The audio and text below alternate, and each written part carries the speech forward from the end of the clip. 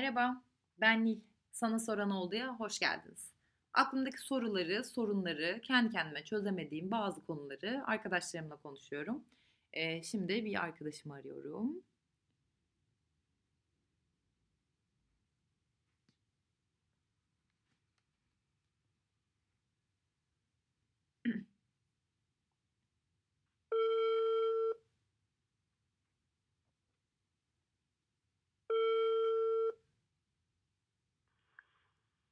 Alo, Günaydın.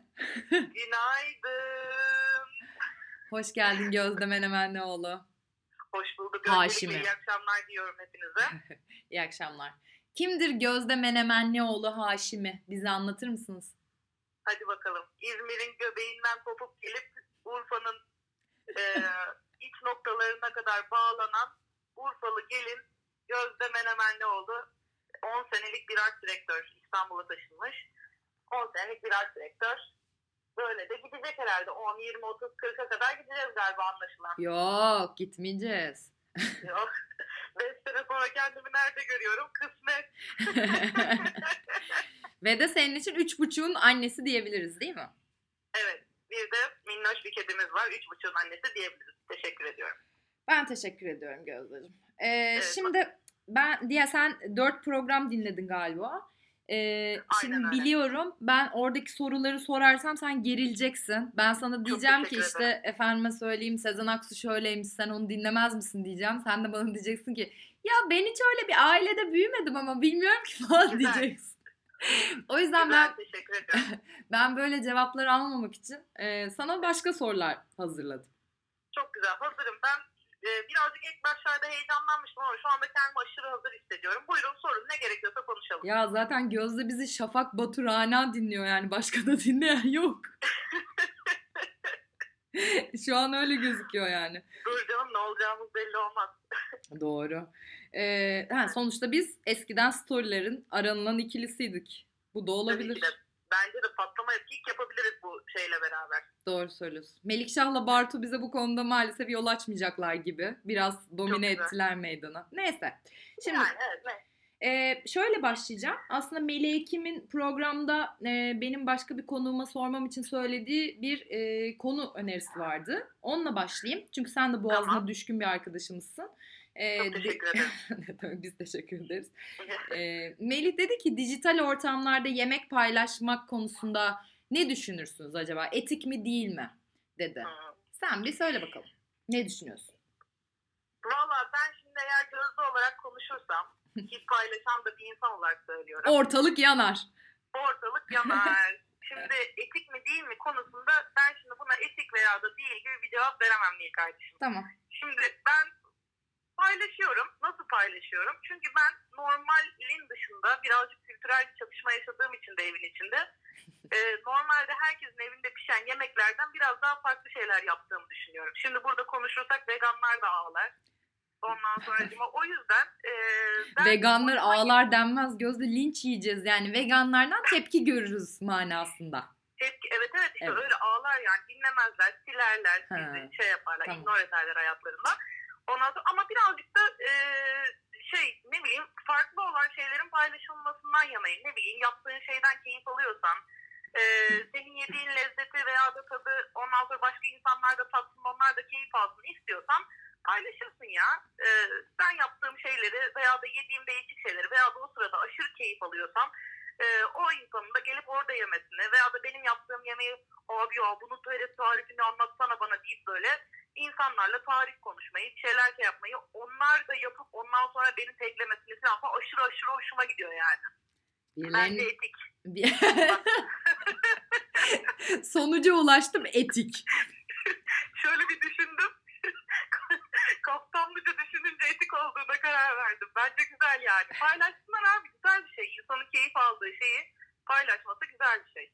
Peki sana şu açıdan düşündürteyim. Böyle düşündüğüm için sormuyorum bunu ama yani şimdi aslında bir yandan sana katılıyorum. Çünkü aslında bir film paylaşmak, bir dizi paylaşmak bir başkasının da onu izlesin ve zevk alsınına gidiyorsa evet güzel bir yemeği paylaşmak da aynı şekilde. Ama Melih şeyi sormuş olabilir. Yani hani o yemeğe ulaşamayanlar açısından sormuş olabilir. Yani tabii sürekli böyle yaşayamazsın. O zaman senin yaşadığın eve de ulaşamayanlar var. İşte senin aldığın maaşa da ulaşamayanlar var falan ama hani ne bileyim o paylaşımı yaparken bazen aklından böyle bir şey geçiyor mu yoksa yok ya sen söylemesen vallahi aklıma gelmezdi mi diyorsun? Yok, aslında şöyle düşünüyorum Nil. Yani ne bileyim işte atıyorum sosyal medyada kullandığımızı düşünürsek artık 3 aşağı 5 yukarı biz fenomen olmadığımız için, yani bizi böyle milyonlar takip etmediği için, bizi takip eden insanlar zaten hani kendi arkadaş çevremizde veya da 3 aşağı 5 yukarı sosyoekonomik şartları birbirine dengeli olan insanlar diye düşünüyorum. Yani atıyorum mesela hani anlıyorum ne demek istediğini, haklısın. Hani özellikle de mesela vardır mutlaka.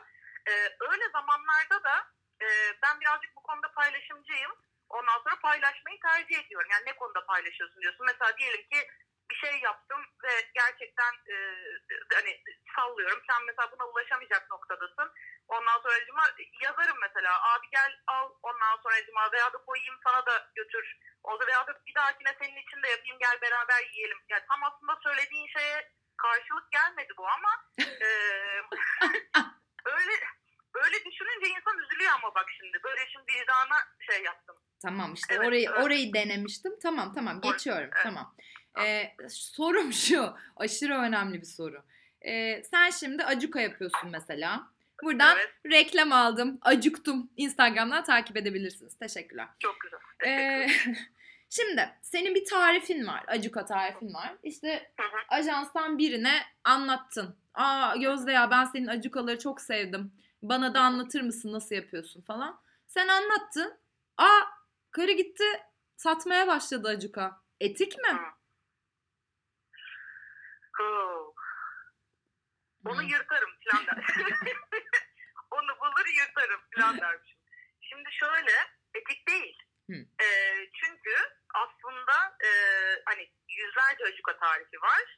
Ondan sonra hepimiz farklı tariflerden beslenerek günün sonunda ne bileyim beğenilen bir şey çıkartmaya çalışıyoruz. Benim de mesela benim annemin yaptığı bir acuka var. Bir de kayınvalidemin yaptığı bir acuka var. Ben mesela ikisini mix ediyorum. Ondan sonra ama evet istemem ya. Hoşlanmam. Yani ne bileyim etik değil abi. Hoşlanmadım. Bu fikir kafama yatmadı. Güzel. Beni rahat hissetmedi bu. Gerek yok. O da mesela şunu beğenirim ama bak benim tarifimi alır. Ondan sonra onun üzerine bir şey katar. Ve gerçekten güzel bir şey yaparsa mesela hem onu takdir ederim. Derim ki abi evet ya bak ben bunu düşünememiştim. Helali hoş olsun. Denemiş. Ondan sonra lezzeti bulmuş, tatmış. Güzel de bir noktaya ulaşmış derim. Ama yani gidip benim tarifimin birebir aynısını yapacaksa lanet olsun o arkadaşıma, istemiyorum.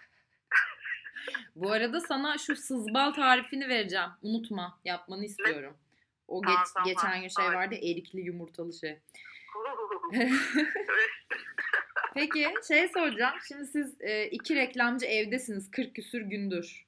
Evet. Doğal olarak sen çalışıyorsun, o çalışıyor falan. Yani hem bu dönemde hem de normal şartlarda 2 ayrı ajansta çalışan karı koca olarak ister istemez fikirlerinizi konuşuyorsunuzdur. Yani hiç konuşmuyor olamazsınız. Ben böyle bir şey yapıyorum, sen böyle bir şey yapıyorsun falan.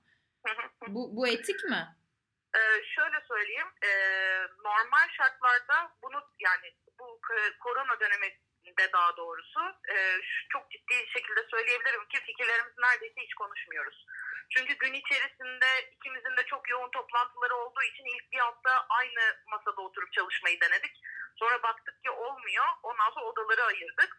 Ve gün içerisinde hepimiz aşırı yoğun olduğumuz için ve böyle sanki iş stresini evde yaşadığımız için bunu hiç konuşmadık. Ama normal şartlarda daha çok birbirimizden fikir alıp bunu dertleşiyorduk. Ama etik değil. Çünkü özellikle bu dönem için konuşursak 3 aşağı 5 yukarı hepimiz aynı kalemlerde iş yapıyoruz. Ve hani benim bu süreçte bu kadar sıkıntı çekip bilmem nereden bilmem nereye bağlandım, onun interneti koptu, o orada ne oldu, o beni duydu mu falan gibi bir dönemde zaten hani fikirlerimizi bulup birbirimize yansıtıyorsak oturup onu anlatırım, onlar yapar, onun kafasına bir şey çağrıştırır falan. Ondan sonra o yüzden de etik bulmuyorum abi bunu. Tamam, güzel. Peki şu olabilir mi? Hani siz fikir konuşmamak dışında bir de evde de konuşmuyor olabilir misiniz? Küs müsünüz siz acaba? Yani küsüz artık. Yani ben çok hoşlanmıyorum bu durumdan. Kocandan yani, mı, durumdan mı? Bu durumdan çok hoşlanmıyorum. Kocamdan yani insan olarak hoşlanıyorum, varlığıyla hoşlanmıyorum. Yani yeter artık, tamam, hoş, güzel, güzelce vakit geçirdik ama birazcık da eve gelme heyecanımız olsun demeye başladık yani. Bence herkes aynı şeyi hissediyordur. Hissetmeyen de kesin yalan söylüyordur. Bak, çok net söylüyorum sana. Of ya, burada çok acayip konulara giresim geldi ama girmeyeceğim. Bu arada bir şey söyleyeceğim. Senin aslında Türkçe konuşamıyor olmanın sebebi bizim sana soru sormuyor olmamızmış. Sen soru sorunca konuşuyorsun. Değil mi? Evet. İşte benim üstüme geliyorsunuz. benim üstüme geliyorsunuz. Ben heyecanlanınca konuşamıyorum. Ama şimdi çok sevdiğim bir arkadaşım Özlem adı şey yapar. Kendine şey yapar. Aha, konuştu diye beni takdir edersin. Çok teşekkür ediyorum. Soruyla gelin bana. Dur bir dakika ya, o 10 dakikadır neredeyse hiç ondan sonra falan demedin. Vallahi şoktayım çünkü şöyle bir sorun vardı. Senin Türkçe öğretmeninin hayatını öğretmenlikten kazanmış olması etik mi gibi bir sorun vardı. Ama geri alıyorum sorumu. Vallahi helal olsun. Konuşabiliyorsun. Bu arada mesela Cemil bana bazen şey diyor, mesela yani şu ilkokul döneminde sende bir böyle ağır orta kulak iltihabı falan vardı da sen derslerimi dinleyemedin, gözle çalışıyorlar diye bazen üstüme geldiği çok oluyor yani. Mükemmel. Süper. Tamam. Şunu soracağım. Şu 3,5'la ilgili sen de biraz belki hikayeyi anlatırsın. Ben şimdi aşırı iyi anlatamayabilirim ama siz 3,5'u almadan önce 3,5'un annesi yavruladı. Evet. Birden fazla yavrusu vardı. Ve yavruları satmak istedi değil mi sahipleri? Ama aslında bu konuya burada çok girmek istemem. Evet, ondan tamam. sonra yani dinlenilebileceği durumunda onu böyle şöyle çevirebiliriz. Biz öyle algılıyoruz daha doğrusu Cemil'le. Öyle algılamak istiyoruz daha doğrusu. İhtiyaç doğrultusunda böyle bir şeye yönelindiğini düşünerek gönlümüzü birazcık daha rahatlatmaya çalışıyorum. Tamam, aslında şunu soracaktım ya. Yani hani parası ve hikaye çok önemli değil. Tamam, geçtim. Yani işte gözü kör bir kedi, işte ayağı sakat bir köpek falan, hani bunların tercih edilmeyip de cins köpeklerin tercih edilmesi ya da işte bildiğin birinin kedisinin doğurup onu sahiplenmen falan konusunda ne düşünüyorsun? Yani. Şöyle, eğer arkadaşımın kedisi doğuruyorsa ve ben onu sahipleniyorsam bence cins de olsa pet shoplara düşmemesi açısından tercih ederim.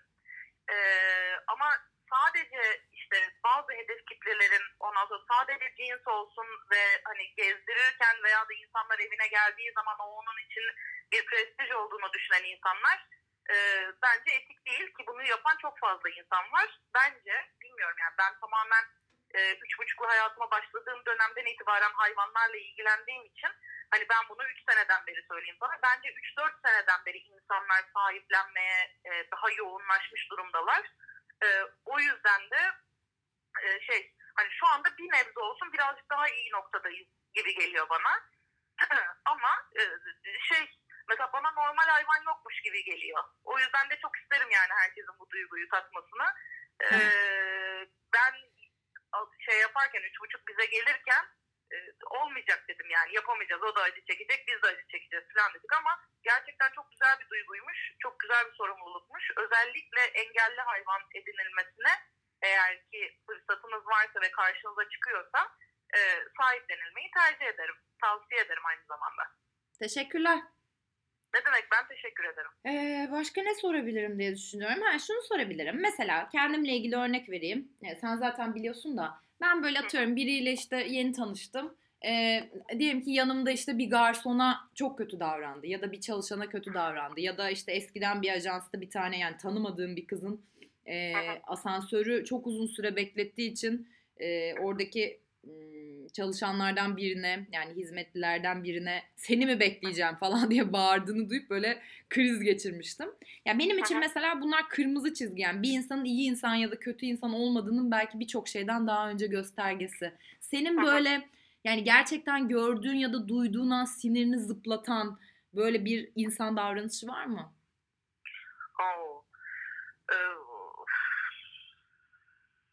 Nasıl yapayım, nereden gireyim? Ya illaki vardır. İllaki vardır derken şimdi birazcık böyle susmamak için kafamda çevireyim diye yapıyorum.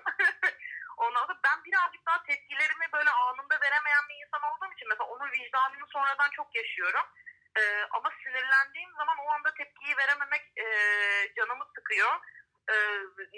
Mutlaka vardır Nil ya. Şu anda aklıma gelmedi, ne yalan söyleyeyim. Atıyorum mesela dur örnek vereyim. Mesela bir yere gittik ondan sonracıma işte bayağı büyük bir hesap ödedik ondan sonra ve ben sen bahşiş koyacaktın. Ben de sana şey dedim. Yok ya garsonlar zaten bir şey yapmadılar ki bahşiş koymayalım dedim. Mesela o sırada benim hakkımda ne düşünürsün? Yani, Allah seni kahretsin diye. Yani güzel kardeşim, bu kadar da kazanıyoruz, buraya da birazcık koyalım filan.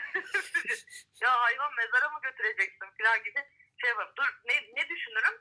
Mutlaka kafasında çevirdiği bir matematik vardır. Sorarım mesela, her zaman her yerde aynı şeyi mi yapıyorsun diye. Mesela atıyorum, ben de kendimden düşüneyim. Şimdi mesela benim ailemde gittik mesela 200 liralık bir yemek yedik diyelim ki, 50 lira bahşiş bırakan mesela insanlar var, tamam mı? Ondan sonra ama mesela ben 50 lira bırakmam. Ben kendi ekonomik gücüme göre mutlaka bir şey bırakırım. Çünkü o adam bir şey yapmadı diye bir şey yok. Atıyorum ben pide söyledim, gidip taş fırından kendim mi aldım pideyi, oturdum sonra kestim masaya yedim. Hani mutlaka kendine göre bir emek vardır. Ama çalıştığı yerde mutlu olmayıp bana da hizmet konusunda mutsuzluk saçıp o yemeği benim önüme atarmış gibi veren adama da ben bahşiş bırakmıyorum mesela. Konu çok farklı yere geldi. Evet, biraz da sinirlendiğini görüyorum. Ben şu an çok sinirliyim. Tamam, o zaman tatlı bir konuya bağlayacağım. Hadi bakalım. Bir ajansta çalışıyorsun. 3 katlı bir ajans partisi var diyorsun. Ayda. Dur kardeşim, su içiyoruz. Yok. Ajansta konkur var. Sana bir telefon geliyor ve sen O Ses Türkiye yarışmasına gidiyorsun. Bu etik mi kardeşim? Orada arkadaşların konkura çalışırken. Sonuna kadar etik, güzel kardeşim. Çünkü fırsatları değerlendirmekte fayda var. Ne oldu peki o fırsatlar? Fırsatları değerlendiremedik. Daha doğrusu ben değerlendirdim de Acun abim değerlendirmedi. Çünkü bunu değerlendirmek isteyen birçok insan var. Yüzlük kuyruğuna gelmiştik aslında. Bunun bir şaka olduğunu düşünerek çıktığımız yolda Acun Medya'nın kapısında 4 saat beklemişliğimiz var. Ben helaliyle çok güzel şarkımı söylediğime inanıyorum. Ondan sonra ama insanlar bunu kabul etmediler. Tarık şefe bile, şef mi adama, şef mi deniyor ona? Orkestra şefi, evet. Orkestra şefine bile bu konu intikal etmedi. Halbuki bir kere olsun deselerdi ki böyle de güzel bir kardeşimiz var, bir elinden tutsak mı, destek olsak mı deselerdi, ben sesime eğitip izleyeme inanıyordum açıkça söylemek gerekirse. Bence etik. Bırak ajansta konkur olmasını, çok zor durumda bile olsa o telefon gelse gitmek etik bir şey güzel kardeşim. Ya sana helal olsun kardeşim. Gerçekten biraz önce intikal kelimesini kullandın ve çok doğru bir yerde kullandın. Yani gerçekten çok şaşkınım. Sonuçta ya sen... Çiling şeyler yanıyor ya. Para puanlar yanıyor ya. Daha önce sana kumbaraya 25 kuruşları attırdığım güne lanet olsun yanlış kelimeler kullandığın zaman. Bana 20 lira olarak onu geri vereceksin. Bir içerim kahveni. Sonuçta sen bana Konya'da bir abiye dükkanının önünden geçerken bunu al da bunu münakaşanda giyersin demişliğin var. Sanırım nişanın demek istiyordun. Emin değiliz ama. Hala mantıklı geliyor ama yapacak bir şey yok. Çünkü ben de sana demiştim ki doğru, benim öyle bir şeyim olsa münakaşaya dönerdi dedim. Ondan olabilir. Çok güzel. Gözdeciğim valla neredeyse 20 dakika oldu, kusura bakma yani hiç kimse seni bu kadar uzun dinleyemez. Sen şimdi bir sonraki konuğuma tartışacağım konu önerisiyle gelmen gerekiyor. Peki ben şimdi şöyle bir şey söylesem. Geçen gün bu konu üzerine yaptım birazcık, nedense bilmem. Şimdi sadece korona dönemindeyiz diye insanların, mesela bu şimdi ilk başta konuştuğumuz konuya dönüyor aslında ama bunu daha önce hiç yapmayan insanların sadece korona dönemindeyiz diye full evde ekmek yapmaları, full evde manyaklar gibi yemek yapmaları, pide yapmaları falan ve bunları böyle bugün de ekmek yaptım, hamurum mayam çok güzel kabardı falan diye sadece yapmadıkları bir şeyleri başka insanlar da yapıyor diye kendi kimliğinden çıkıp kendine hep böyleymiş gibi gösteriyor olması etik mi değil mi güzel kardeşim? Ben böyle bir soru sormak istiyorum. Mantıklı mı? Vallahi mantıklı. Güzel. Hoşuma gitti. Evet. Notumu da aldım. Bir tane daha kazandım. Hadi bakalım. Vallahi bugün Gözde Menemenli oğluyla ilgili fikirlerim değişti. Bakalım yarın neler olacak. Sürprizli bir kızsın. Çok teşekkür ediyorum ben de geldiğin için. Estağfurullah, olur mu öyle şey? Her zaman. İyi akşamlar diliyorum. Kendinize iyi bakın. Başarılarınızın devamı. Bye bye. Hoşçakalın.